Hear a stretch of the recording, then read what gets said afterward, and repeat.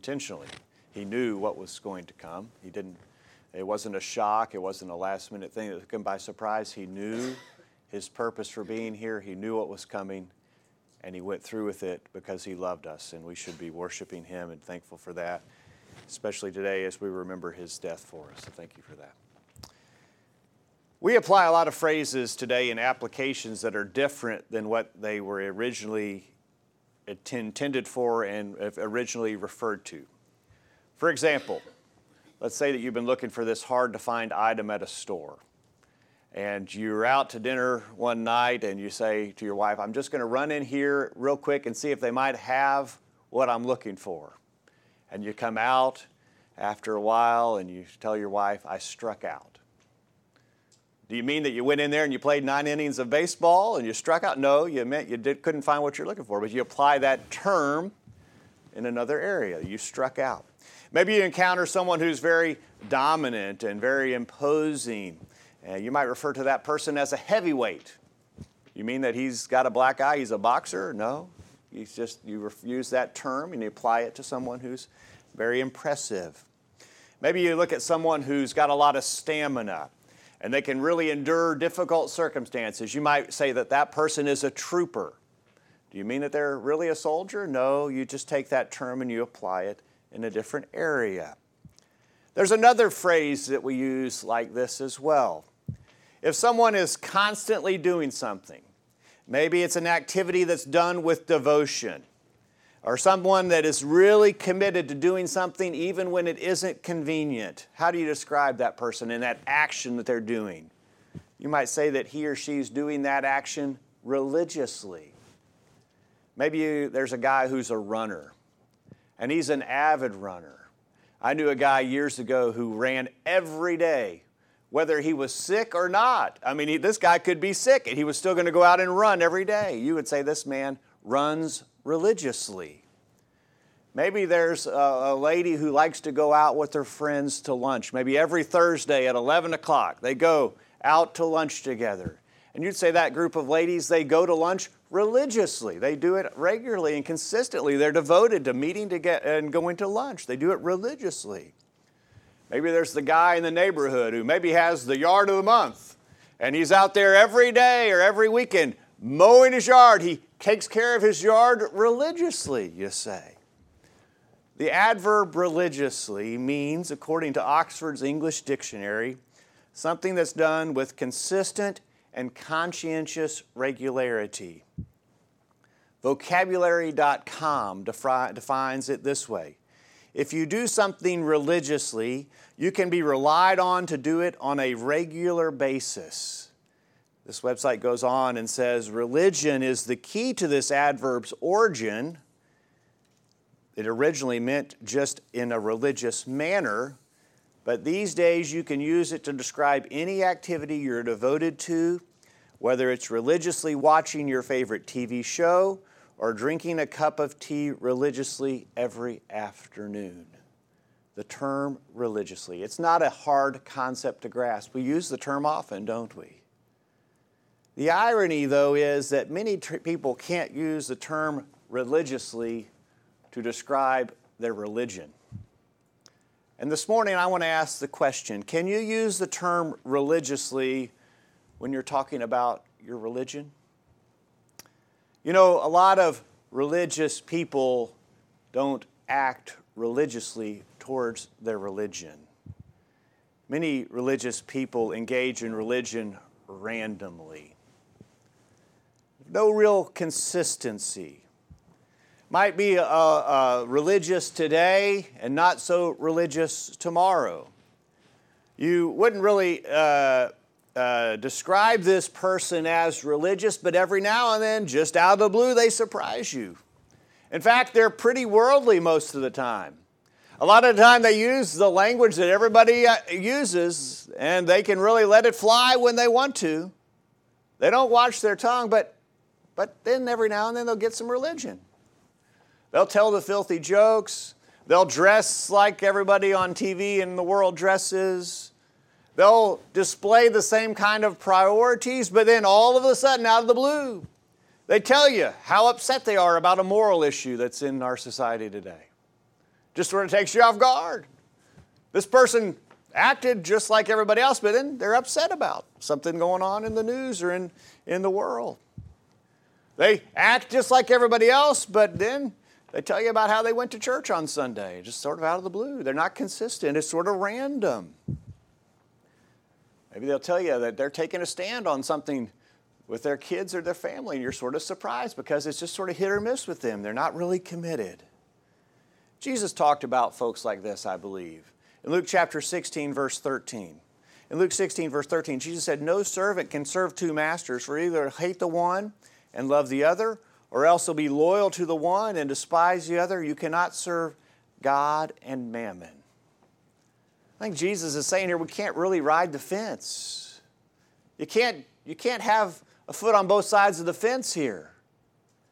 Jesus says you can't serve two masters, and there are a lot of people who in the religious world today I think are trying to do both.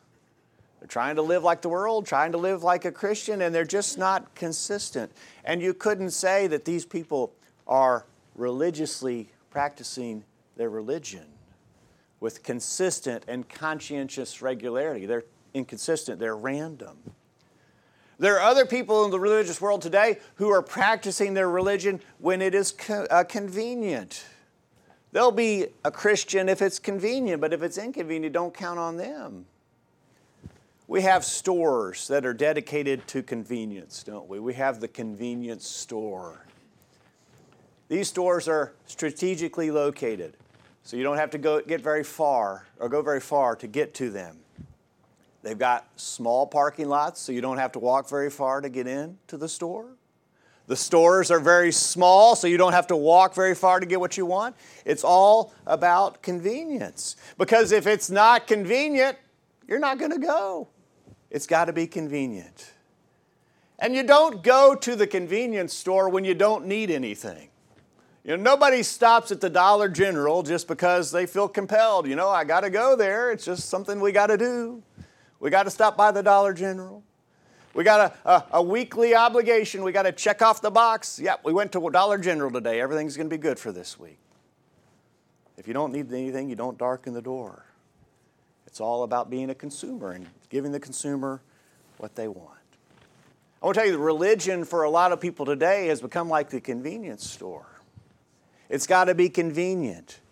It's got to be something that doesn't cost me too much, that doesn't inconvenience me. If it's easy, I'll do it. But if it's hard, count me out. If it works out to practice my religion, good. But if not, oh well, no big deal. Convenience is the name of the game. When we were building our house several years ago, one of the contractors that showed up was a known crook. The general contractor had things stolen by this guy. I think he'd been in jail recently for it because he was a bad guy. He got to telling me about how he'd had all these health problems. His back was really hurting him. I think he'd had some kind of other ailments that were really getting him down.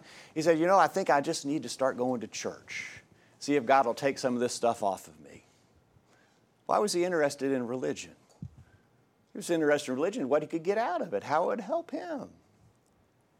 I want to tell you, there are a lot of people today that are practicing their religion because it's convenient.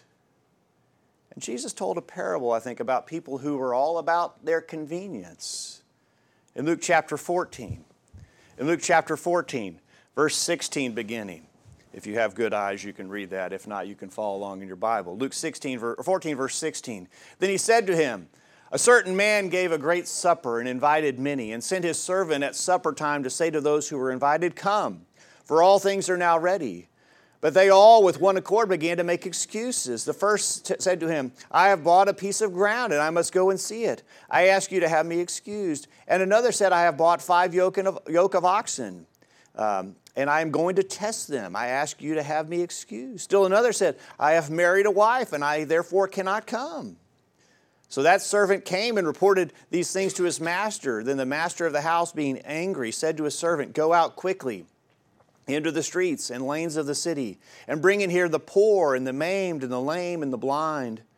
And the servant said, 'Master, it is done as you commanded, and still there is room. Then the master said to his servant, go out into the highways and hedges and compel them to come, that my house may be filled. For I say to you that none of those men who were invited shall taste my supper.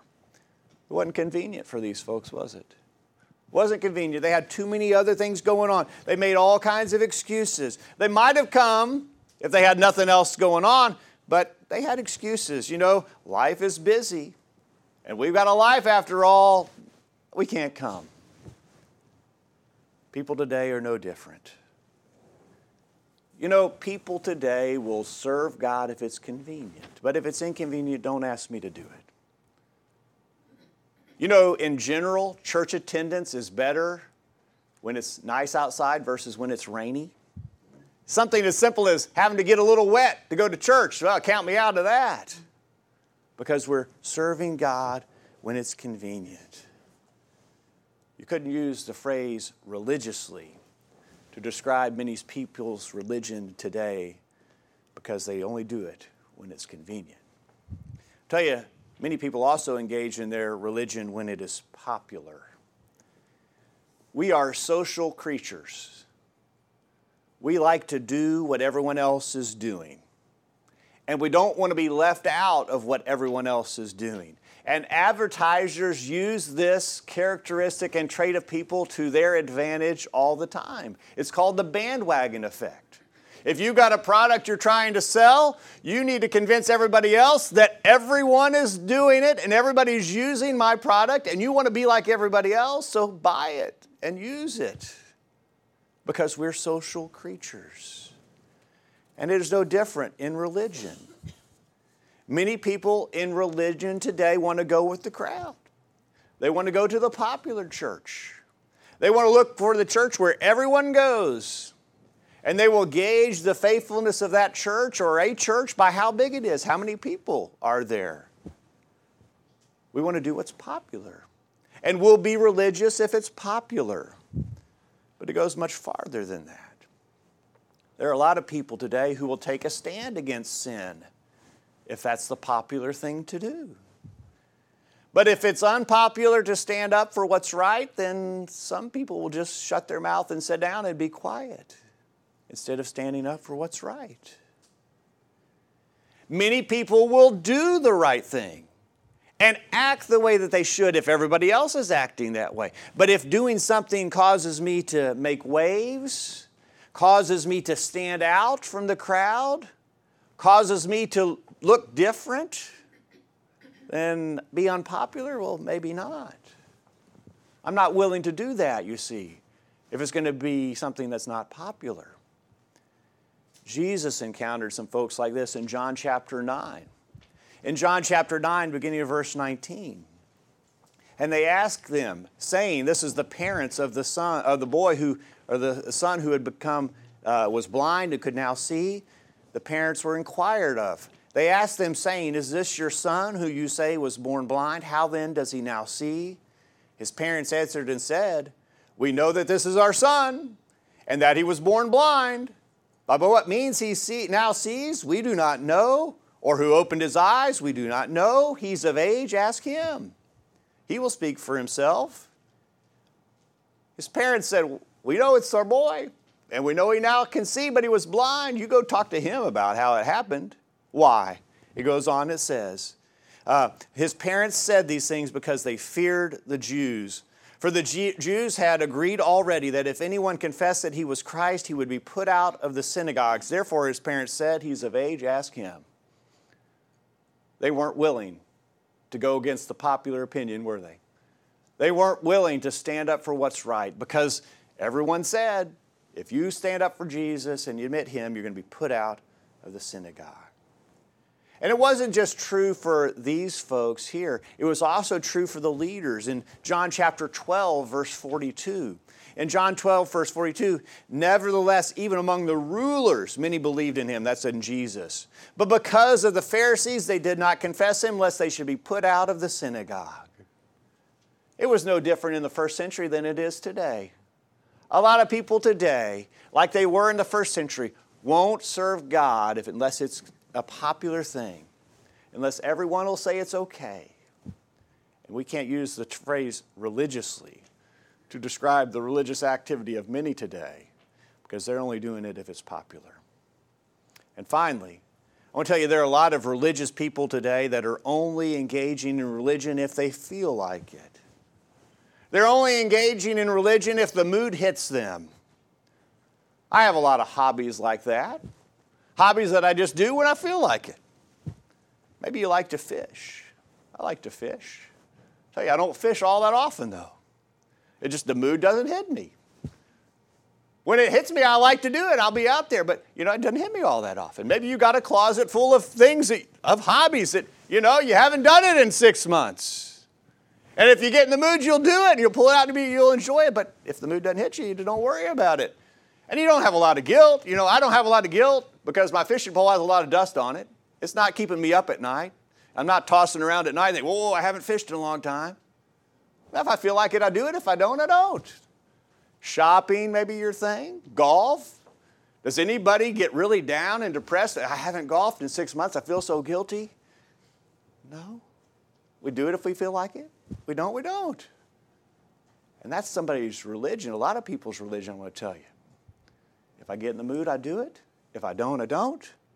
And it doesn't really plague my conscience. It's just a transient part of our lives sometimes. We act religiously if the mood hits us, and we abandon religion if it doesn't. It's just something we take or we leave. But God's Word says it can't be like that. God says we have to do it even if we don't feel like it. In Galatians chapter 6, verse 9, let us not grow weary while doing good, for in due season we shall reap if we do not lose heart. This can't be something that we do just if we feel like it, but yet many people are engaging in their religious activity because they feel like it. Well, this sermon today isn't about everybody else. The sermon today is about you. The sermon today is for me to do some self-reflection and for you to do some self-reflection. And for us to ask ourselves not to think about anybody else but me. How are we doing religiously? Could we use the term religiously to talk about our religion? There's some applications that we need to make. Could you use the term religiously when you're talking about your practice of prayer? Would you be honest and would you be accurate in describing how you pray as by saying, I pray religiously? The Bible's clear that prayer has to be a constant part of our lives. 1 Thessalonians 5, verse 17 says simply, pray without ceasing. Romans chapter 12, verse 2 tells us we need to be continuing steadfastly in prayer. This is not something that's random. Not something that we pray just when there's a crisis. We pray just when we're concerned about something. We pray just when we're stressed. We pray just when we're afraid, but other times, maybe not. That's not random. It's not just when it's convenient. If I don't have anything else going on, then I'll take time to pray. If I've got one of those days where I'm just sitting around thinking, what am I going to do? Oh, well, I guess I'll pray today. No, it's not something like that. It's not just something that we do when we feel like it. Are we praying steadfastly and without ceasing? We need to be. Can we use the word and the phrase religiously when we're talking about our praying? How about our Bible study? Could you use the term religiously when you talk about your Bible study? I study the Bible religiously. That means I'm constantly doing it and conscientiously making time to do it. We need to be studying our Bibles on a regular basis. And the Bible's clear on that. And I've never heard anybody in a Bible study stand up and say, you know what? I think we're all wrong by saying we need to study the Bible regularly. Nobody's ever done that. We all agree we need to be studying the Bible regularly. Are we doing that? We need to make sure that we are. 2 Timothy chapter 2, verse 15. Be diligent to present yourself approved to God, a worker who does not need to be ashamed, rightly dividing the word of truth. It's going to have to be a conscientious, concerted effort to understand God's word and apply it to our lives. Our Bible study can't be random. It can't be hit or miss. It can't be something that we get serious about and then we're not serious about it. We need to have the approach that we're going to dedicate our lives to studying God's Word. It's not something we do just when we feel like it. It's not something we do just when we have time, but we're dedicated and devoted to it. We need to be like the Bereans in Acts 17:11. These were more fair-minded than those in Thessalonica, in that they received the Word with all readiness and searched the Scriptures daily to find out whether these things are so. Could you use the term religiously about your Bible study? Could you use the term religiously when you're talking about your practice of worship? Again, the Bible's clear that God expects us to be assembling regularly. Hebrews 10, verse 24. And let us consider one another in order to stir up love and good works, not forsaking the assembling of ourselves together as the manner of some is, but exhorting one another, and so much the more as you see the day approaching. And the Bible's clear on this as well. And I've never heard anybody argue that we don't need to be worshiping God. But are we doing so religiously? Notice the focus of this verse. The focus of this verse is not about how much you assemble. You know, there's no set percentage. God didn't say, I need you here 75% of the time. No set percentage. What's the focus of this verse? The focus of this verse is about the forsaking, not the forsaking of the assembly. That means I could be here 99.9% of the time. But if I forsake, what have I done? I've violated God's instruction for me. If I'm here all the time, but you know what? I decided the fish look like they're really going to be biting today. This is least important. Fishing took the priority. I violated that, haven't I? Are we worshiping God religiously? It gets down to our priorities. And we all have a lot of things vying for our time. We all have a lot of commitments, but what commitment is going to win? What commitment am I going to let win? You know, there are a lot of other things that have to wait. There are a lot of things that I show priority for. You know, there are a lot of times on Saturday afternoon when I'm right in the middle of doing something and I'm about to get it. And Nikki calls from the house, lunch is ready. You know what I do? As much as I'd like to finish what I'm doing, as much as I'd like another 5 minutes to get that done, you know what I do? I set it down and I go eat lunch. Why? Well, one, lunch is important. But number two, Nikki is taking time to make the lunch, and I don't want to disrespect her by telling her I don't care. Lunch took the priority. I want to tell you, God wants us to be worshiping Him. He wants us to be assembling together. And I show a lot about what I think about God and what I think about my brethren by what I allow to have priority over that. We need to make sure that we're worshiping God religiously. In fact, first century Christians worshiped God religiously and assembled religiously. In Acts chapter 12, Peter had been thrown in prison for being a Christian, for standing up for what's right. And what are the other Christians doing?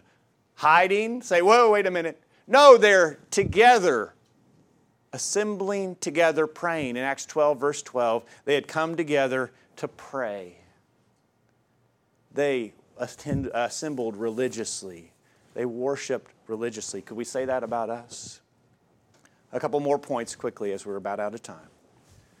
Could we say that we are religious about maintaining purity in the world that we live in today? You know, we live in a wicked world.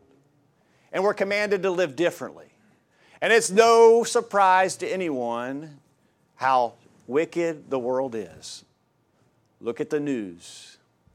And you'll get a good glimpse every day about how wicked and corrupt and far from God our society is. But God tells us we've got to be different. In 1 Peter chapter 2, verse 8 that we just looked at in our Wednesday night Bible class, 1 Timothy 2, beginning verse 8, I desire therefore that men pray everywhere, lifting up holy hands without wrath and doubting. In like manner also that women adorn themselves in modest apparel with propriety and moderation, not with braided hair or gold or pearls or costly clothing, but which is proper for women professing godliness with good works. God wants men and women to live lives that are devoted to purity and devoted to Him. We've got to have purity, and it's not just a part-time effort. This is a thing that needs to permeate our being as Christians. It is a 24/7 activity. In 2 Corinthians chapter 6, verse 17, God says, "Come out from among them and be separate," says the Lord. "Do not touch what is unclean, and I will receive you. I will be a father to you, and you shall be my sons and daughters, says the Lord Almighty." Come out from the world. Be devoted to it. Could it be said of you that you are devoted to purity, that your purity and your desire for purity is something that you do religiously? And finally, I want to just ask the question, could it be said of your devotion that you are religiously devoted to God? Our whole life as Christians needs to be devoted to God. Every aspect of our life, every nook, every cranny, every moment of our life needs to be devoted to God. Are we engaged in that religiously? Or are we like so many in the religious world today that are just being devoted to God randomly, hit or miss? Just being devoted when it's convenient or when it's popular or when you feel like it? Or are you devoted to God like you need to be? In Acts chapter 2, the passage that Joseph read for us, we don't have to read it again, but they continued daily doing what God wanted them to do. We need to be devoted to God religiously. Can we use the term religiously when we're talking about our religion? You know, it's interesting to me that the world around us knows what religion should be by the fact that the world around us uses the term religiously to talk about anything. We could talk about a guy eating a hamburger every day, he eats it religiously. The world knows what religion is all about. When you're religious, you're devoted to it. You are conscientious and you're consistent, and it is what you do. But when we start talking about religion, we throw that out the window, don't we? And we just do whatever we want to do. But everyone understands religion means you're consistent and you're conscientious about it. Are we that way with our religion? We need to be. What about you this morning? Are you living like you should? Are you here and you're not yet a Christian? You know, there's no better time than today to become one. Or if you're not a Christian, or you're a Christian not living like you should, could you make correction to that? And if there's anything we can do to help, will you let us know while we stand and sing?